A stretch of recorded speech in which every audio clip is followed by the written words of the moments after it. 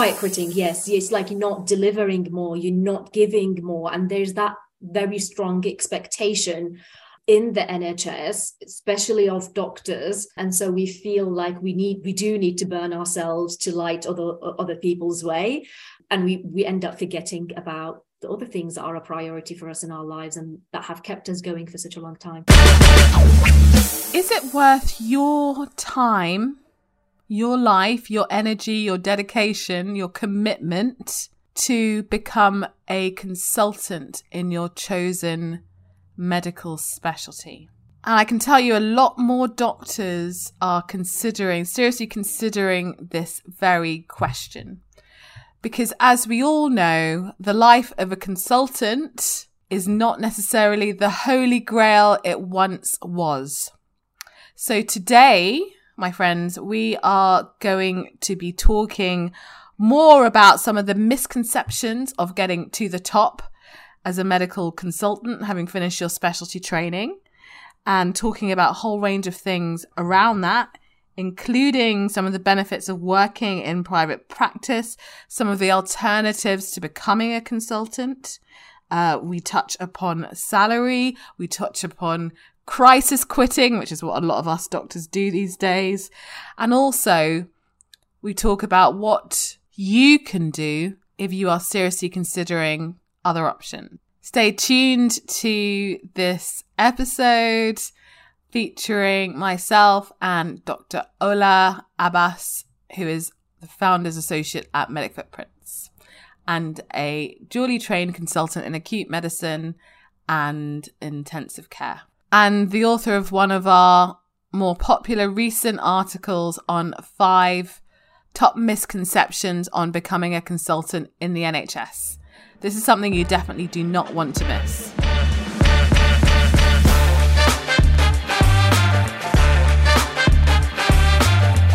Let's face it, burnout amongst doctors is sky high, and we're actively seeking other ways to make the most of our transferable skills beyond the usual career pathways. Welcome to Disrupting Doctors' Careers. I'm your host, Dr. Abena Bubbers-Jones, and I'm on a mission to connect 1 million doctors across the world with the best in diverse career opportunities. Well, today's episode is for all of you who are thinking about whether to continue with your specialty training as a doctor to become to the all holy grail of consultant life, or wondering whether it really is worth your time. So this is going to be one of the first podcasts where we feature our newest team member, Dr. Ola Abbas, who is a Founder's Associate at Medic Footprints and also a consultant in the NHS. She'll tell you a little bit more about what she does, and recently wrote a fantastic article on the 5 top misconceptions about becoming a consultant in the NHS. So we're going to take that article and actually broaden it out a little bit just to give you some insights from both our personal experiences, being champions of diversity of careers, but at the same time still going for the traditional route, in some ways more than others, of becoming a consultant. So being the top of our kind of specialty training ladder and what we're doing with it at the same time. But anyway, what we'll cover today is, why did we train at consultant level? Why did we choose to even do this in the first place, considering our backgrounds? What do we expect? What did we expect as consultants, as in prior to actually getting to the place? What is it actually really like being a consultant? Comparing NHS and private consultant life. Obviously, we have to talk about salary expectations for that, and also what our plans are moving forward. So anyway, welcome, Ola. Thank you so much for joining. Thank you for having me on, Abena. It's so exciting. I totally did not draft you into this whatsoever, did I? No, not at all. Not for weeks and weeks. You're going like, when are we going to do this podcast? Yeah, not at all. I didn't do that. So let's get started. So Ola, you are dual trained CCT, for those of you that don't know, Certificate of Completion of Training. She is on the General Medical Register in the UK as a consultant in acute medicine and intensive care. So, I mean, we could go into the story of how you got there, but why was it important for you to train to that level? Thank you. Very good question. And sometimes I reflect on it at the point where I am now, because obviously, you know, I'm pivoting towards a different journey, which we will touch on in just a minute. I suppose the real root cause to it comes from my personality being a finisher completer. It's like you just have to finish it, you know, and being within, you just have to finish it. It's like something out of a 90s game, isn't it? Exactly. And you just Mortal Kombat. Yeah. And you can't quit when you're winning, can you? It's like, it's the winning streak. It was a winning streak doing registrar, passing the ARCPs, pass the exams, and you just go like to yourself, well, am I not going to finish it? And again, societal pressures or cultural pressures as well play a part of it, because they'll be like, well, you've got this job, you're in it. And there is this almost unspoken rule of like, if you stop doing it, it's almost like you can't do it. And for me, and I think that kind of like triggered something inside me, which I realize now it's something to work on, really. It was like, I have to finish it to prove that I can finish it, that I will finish this thing because I started it. And also because when I started it, I thought it will end in a different way, rather than get into the consultant post and seeing that what I thought it would be is not really what it is. I mean, I definitely echo what you said, in the sense that, yeah, there was a very strong feeling for me of like finishing something in medicine. Like I think a lot of it actually came from my mum, who was like, when are you going to finish anything? Like, you're doing all these exams and you're like going on these pathways. When are you actually just going to finish it? Because I changed from surgery to occupational medicine, and then quit occupational medicine specialty training the year before I was due to finish. Maybe because I was just scared of finishing. No, but I knew I was going to finish my own way, which was down the Caesar route. Yeah. But why get to the end? Especially occupational medicine. Most occupational medicine doctors they're not consultants, so they don't have their membership. They some of them, the most they have is a diploma, and they still work at a very high level. So I guess the decision wasn't, oh, if I don't get this, then I won't be able to work at a high level and command a high salary and respect. It was more, I think, just finishing something and just being done with it, kind of thing, in that sense. So I think I totally agree. But I guess, the question, what were you expecting when you at that level? Because what would life reasonably be like? I mean, what was I expecting? I think if I look at my medical or surgical career, what was I expecting? I was expecting maybe to just be, I don't know, I think the ideal, but this has changed over the years, that the ideal would be, to be the authority voice and opinion, but not necessarily have to be doing all the legwork that the junior doctors do and command a higher salary. But I think now, you can see that when you get to consultant level, especially in the NHS in particular, you have that authority voice, but you're still kind of quite far down the hierarchy. You have the voice, you can talk, but your voice is on mute. Your voice is muted, more muted than you realized. But what's your thoughts on that? Because I hear from quite a few registrars, and for me as well, it probably was true on some level. It was like, I'll get to consultant and then I don't have to deal with all of this. I don't have to deal with, the fact of being dictated to do this and that. Like, I don't have control over my leave. Like, I'm going to get a better room or a place to sit in, or I'm actually going to get a desk to sit at to be able to do the work that I'm contracted to do, that I'm going to get better pay, that I'm going to have, a different, like you said, like a different level of command where I say something and someone actually listens to it. And it gets done. It gets done, yes, and it gets done.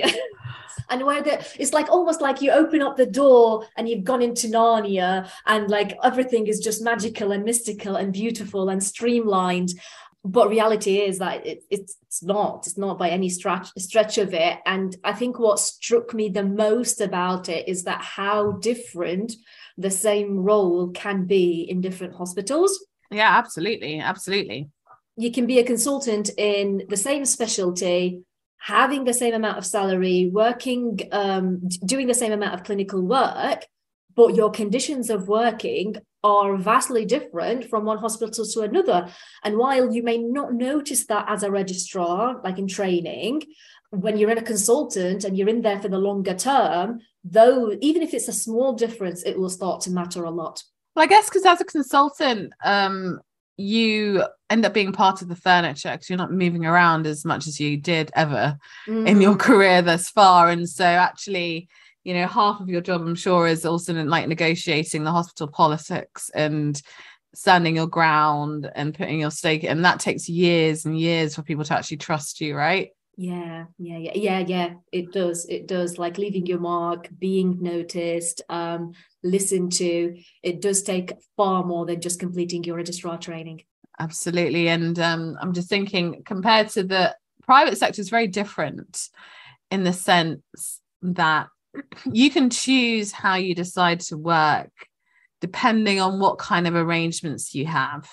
So you can be employed in the private sector and you may get a similar work experience that you do in the NHS. But yeah, I think whenever you take any kind of job, it is about doing your due diligence over the employer, the culture, what the work is like, et cetera, et cetera. And there aren't that many doctors that purely work in the private sector.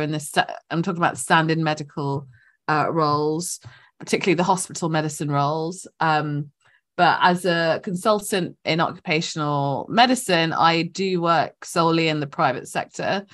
But I do actually do NHS work, which is for me the best arrangement. Don't work for the NHS, you know, work with the NHS. It really is a different, and actually it does work better. It does work much better for me.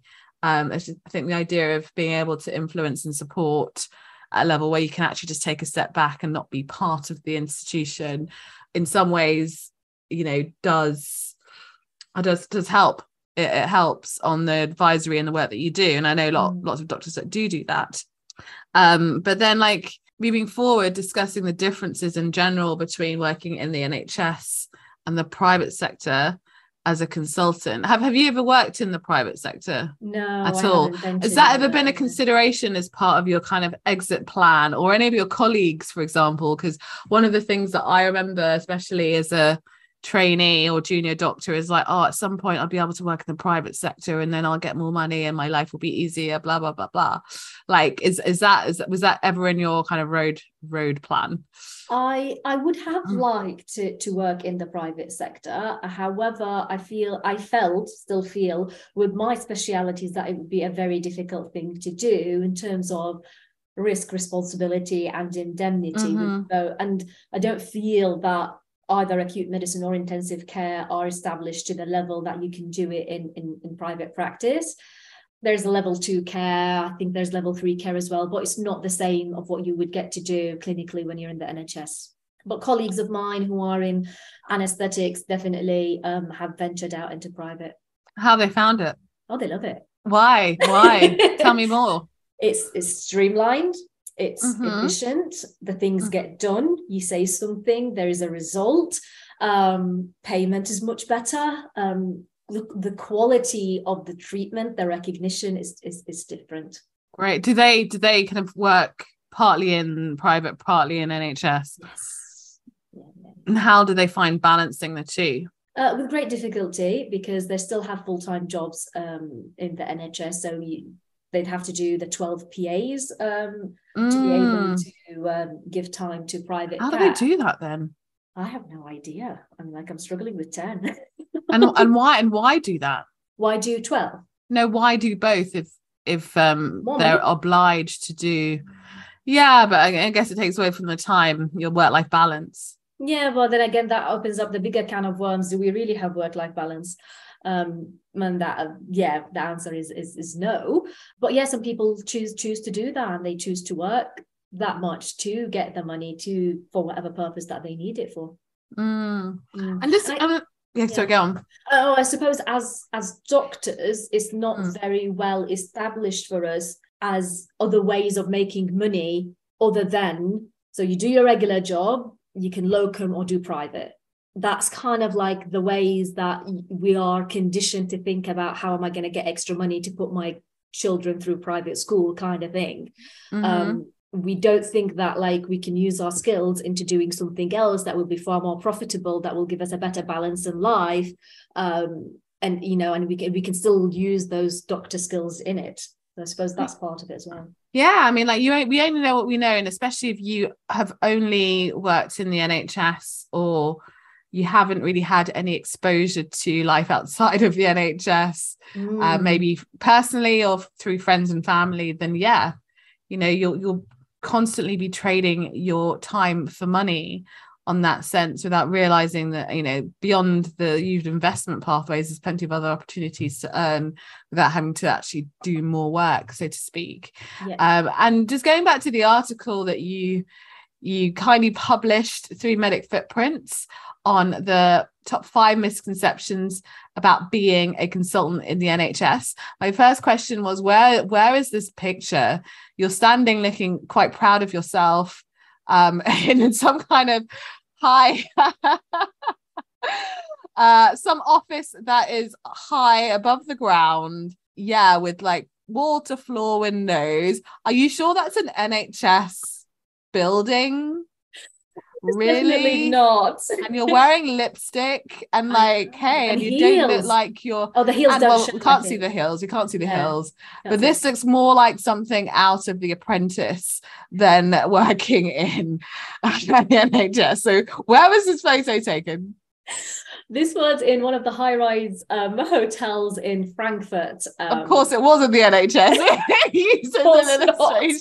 That was to show people, like, you're not going to get that office. No, you're not. You're not going to get an office to start with. I mean, some consultants do, but not all, and then definitely not me. Yeah, ended up with a hot desk. How about secretary? Do you get one of those? No. God, you don't get a secretary. Who does your admin? You do. I do my admin. Come on. Gosh, well, you've had years to really get to grips with the admin, and that's the one thing you learn from day one as doctors, admin. Yeah. But going back to what you're talking about, reaching the pinnacle of your NHS career, in the article you also refer to, reality is you'll be finding yourself at the base camp of yet another mountain you need to climb. So I'd love to hear from you what that realistically looks like in your specialty. So speaking from my specialty and the way that I work, I feel like I've climbed my mountain, and there are lots of other mountains that I could potentially climb if I wanted to, or I could go to the beach. Right, beach sounds better. I've got options. And I think it really is about how I've set up my work arrangements, which means that I've got a range of options. So I'm not in a conventional where I am working in NHS and I do have a whole load of people above me. That's not how it works for me. But I'd love to hear more about how it's been for you and your colleagues. Yeah, and I suppose it's different for you because you found your balance and you found your challenges and other things, and that keeps your appetite going, I suppose, for new adventures. And so when you go to the beach, it's well deserved. But when you are in the NHS and when you do this as a full-time job, if you do want to keep that, you can coast by and you can do the absolute bare minimum. But for me, that's soul destroying. As a human being, I won't be able to do it. And what I meant by saying, like, when you get to the consultant level, you need to climb into another mountain, is that how you need to distinguish yourself among the other consultants.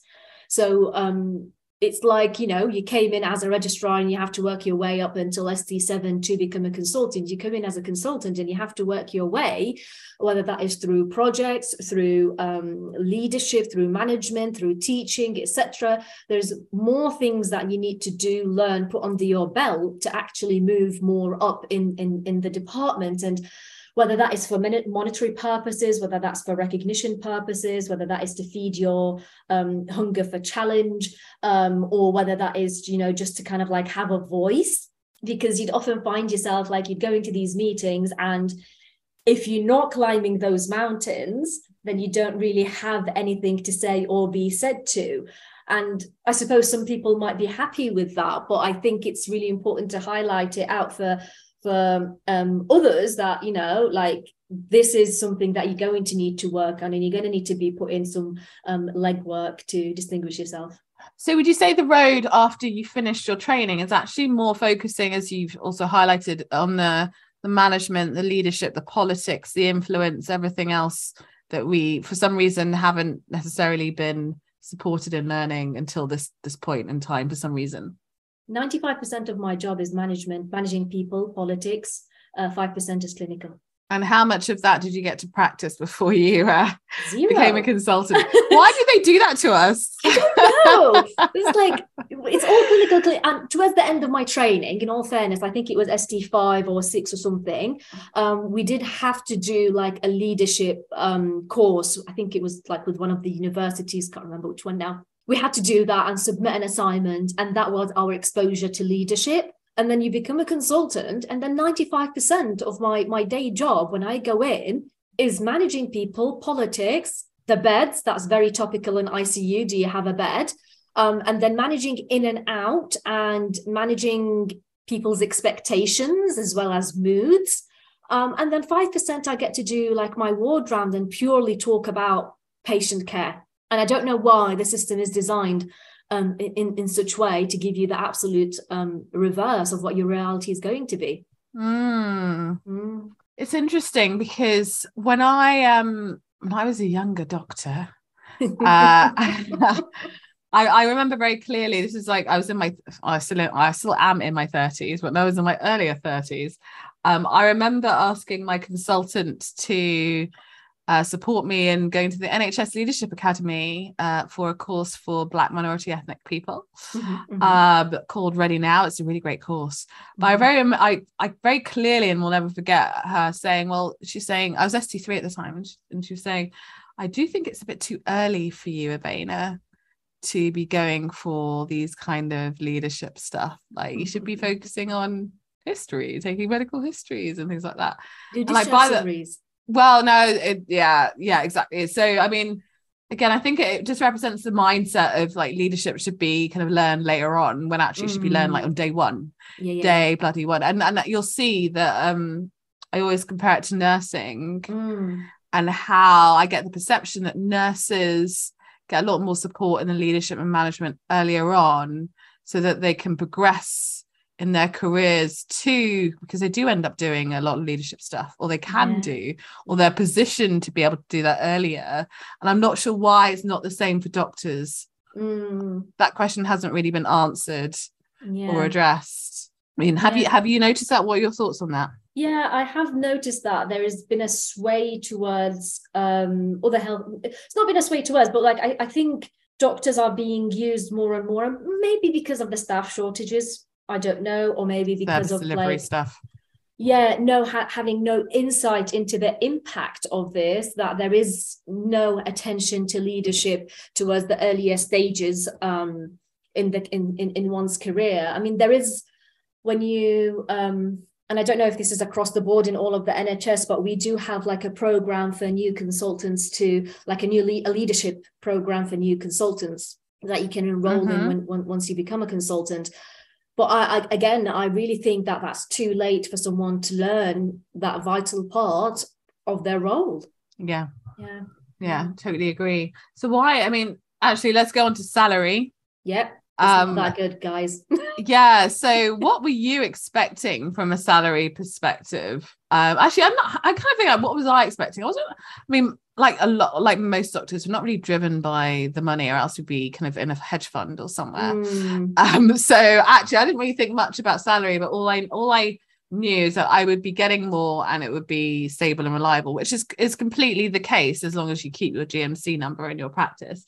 But if we look at the realities of pay for doctors, also in relation to other similar professionals, and how it's changed over the years, what exactly are we looking at these days? So for me, the salary hasn't really been an issue or it's like I've not noticed it until I started to venture out in business. Because like you said, it's an lift up from what we used to be paid as registrars.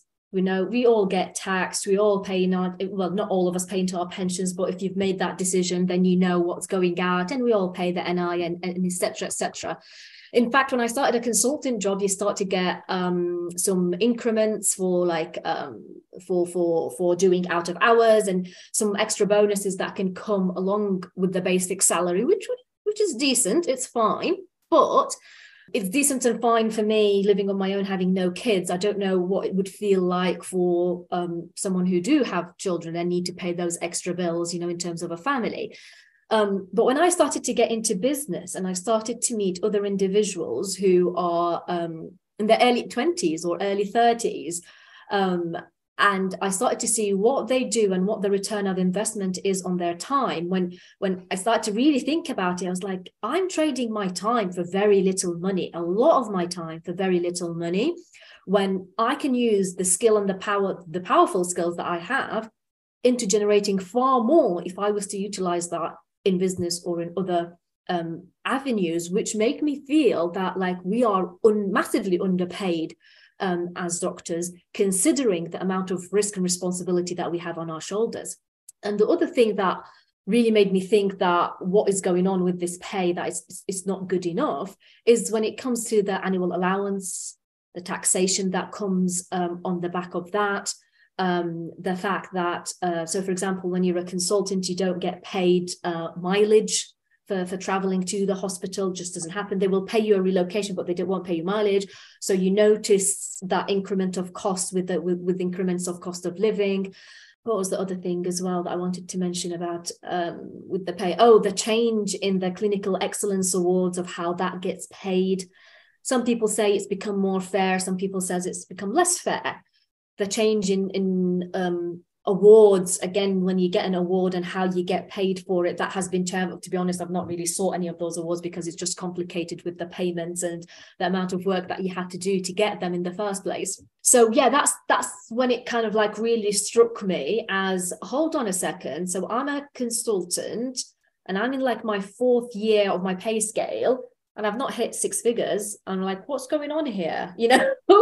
And you can see in the alternate universe what other people are making. And it's not about the money at the end of the day. It is about reward and recognition. And if you feel like, trading so much for little back in return, together with everything, with other misconceptions about the job, you just go like, hold on a second, there's something else better here.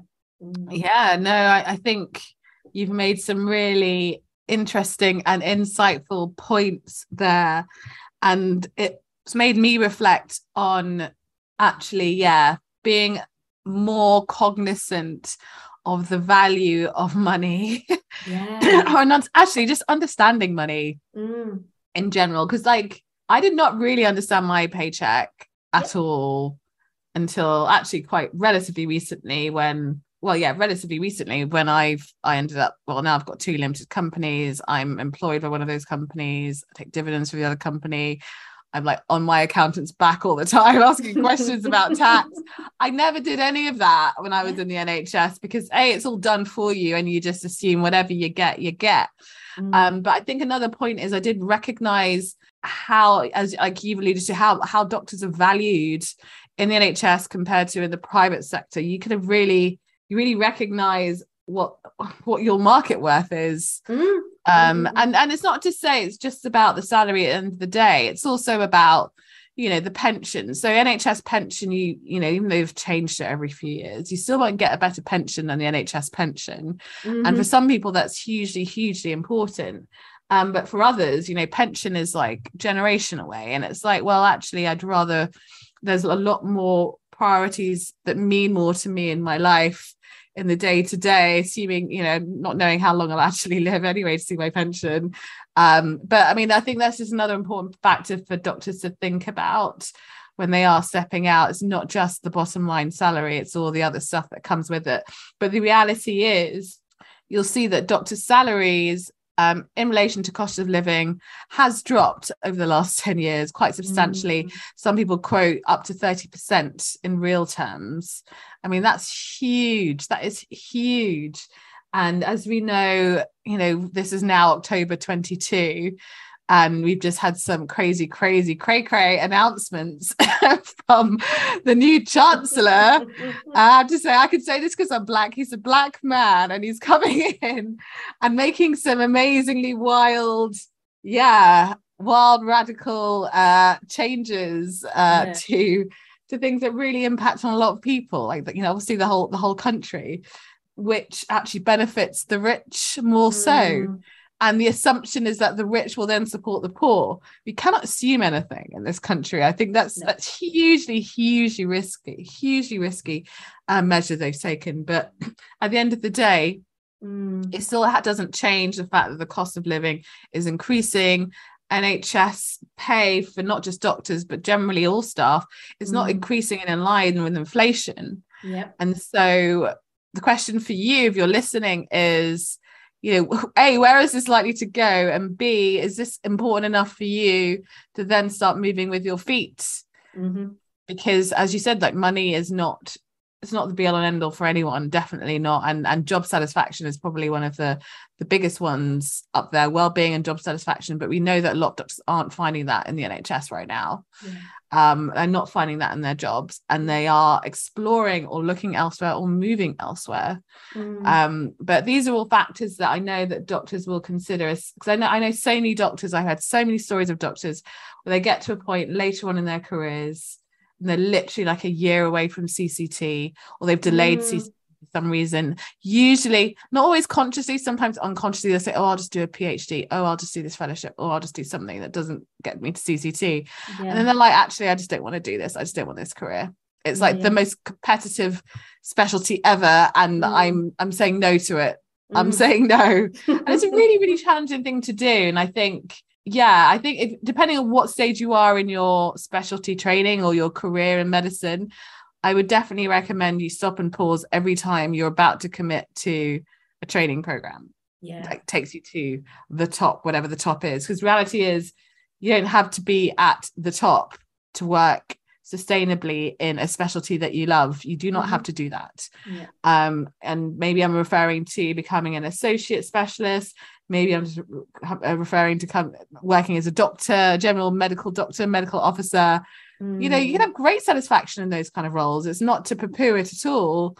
It just depends on really what you want for your life. What are your thoughts on that? Yeah, no, absolutely. Because I think we get into this very narrow vision of like, I want to get as much as possible from this career because I'm in this competitive, very sought after. A lot of people will be grateful to have what I have kind of view, and we go all in.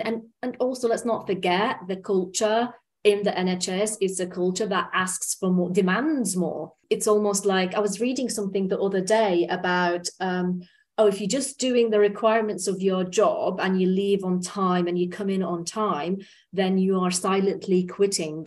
There's this concept of silently quitting because you're not going way above expectations. Quiet quitting. Yes. It's like you're not delivering more, you're not giving more. And there's that very strong expectation in the NHS, especially of doctors. And so we feel like we do need to burn ourselves to light other people's way, and we end up forgetting about the other things that are a priority for us in our lives and that have kept us going for such a long time.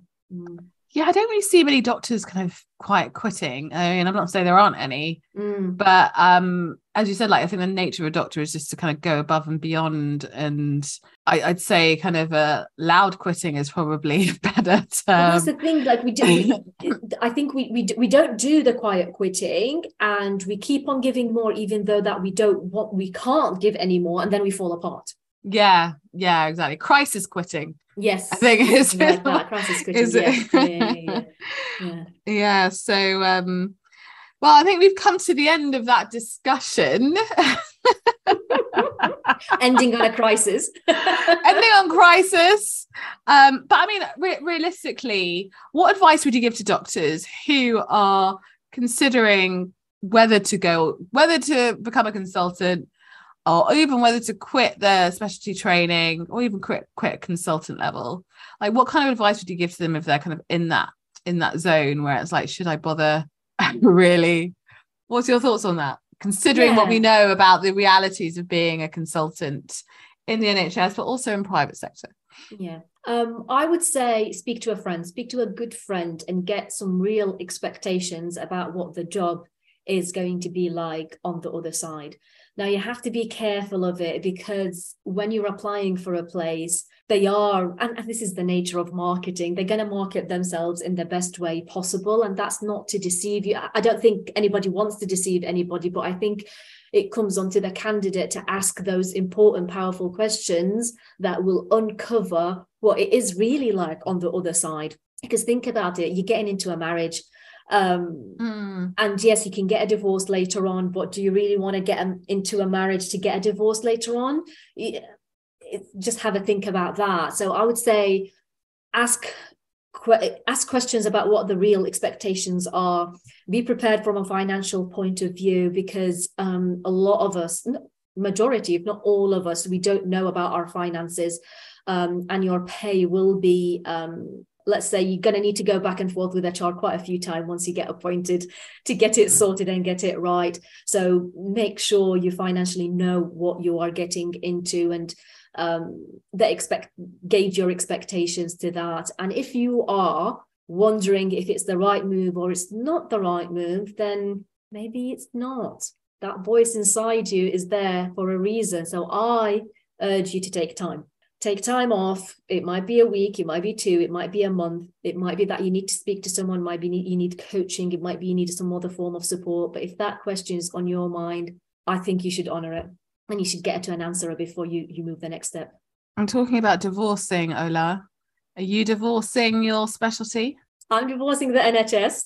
Oh, why have you decided to do that after everything it took to get there in the first place, with not one but 2 specialties, CCTs? It's been a long, arduous journey, and I have come to the conclusion that for me, to align with my values, to honor my priorities in life, because at the end of the day, it's not just about working and going overboard at work. It's about a lot of other things that are important to me in my life, and also the fact that I can see what is out there, and I can see that I can have a bigger, more positive impact, and a voice that's not muted in other avenues around medicine or around clinical, or not entirely not related to it, but they speak to my values and to my passions. And so, yeah, I'm drawing up the divorce papers. What could they do to keep you and retain you? Oh, they can't. Why not? Money can't buy me back, and that's pretty much the only bargaining chip that they have. Really? You think money's the only thing they could offer you to bargain? Would there not be anything else? Think so, someone like you and me became the head of the NHS. And we know that throwing money at people doesn't always work. No, it doesn't. But that's other things that could potentially go much further. What, sky's the limit. What could they potentially offer you that would keep you there? It would need a radical transformation in the way that the NHS treats its doctors. Mm-hmm. Yeah. It goes beyond, and it's like I said, it's not the money, it's about value, it's about recognition, it's about having that voice. It's really about a lot of other things. The paycheck, I mean, we're always going to make money. We're so highly qualified. I'm so highly qualified. I'm always going to find you are definitely an employable person. Exactly. Yes. And I'm resourceful, highly qualified. I'm always going to find ways to make money, but it's about how you feel when you're making it. And for me to be persuaded into staying, it's going to need a major transformation in the way that things are done, and also in the way that people even think, so to speak. Yeah. Well, let's end it there. Thank you so much for your candid thoughts on that, Ola. And as we know, there are lots of opportunities for doctors to get further one-to-one support from us at Medic Footprints. If you are interested, please feel free to join our membership. If you go to the Medic Footprints website, medicfootprints.org/go premium, there is more information there on one-to-one mentorship from ourselves, as well as CV reviews, as well as literally like hundreds and hundreds of hours of webinars on various career opportunities, and more. And you get the podcasts very shortly after they're recorded and not months later, like everyone else. So that's just some of the benefits of joining us as a member. And if you have any questions about anything that we discussed today, feel free to email us at team@medicfootprints.org. Anything else to add, Ola? No, thank you very much. And I have to say that Medic Footprints has definitely been a big support in terms of being part of the community and listening and seeing what other options are out there, and also finding other people that are on the same wavelength, because we can be made to feel like we're the odd one out when we want to divorce the NHS. So people, you've got other people that have your back. Well spoken. Thank you. Thank you. Thank you so much for listening. If you have any questions, feel free to team@medicfootprints.org us. Make sure that you subscribe to Medic Footprints mailing list at medicfootprints.org/join our mission. Be one of the thousands and thousands of doctors across the world who are taking their careers into their own hands. Finally, I'm so glad. Until next episode.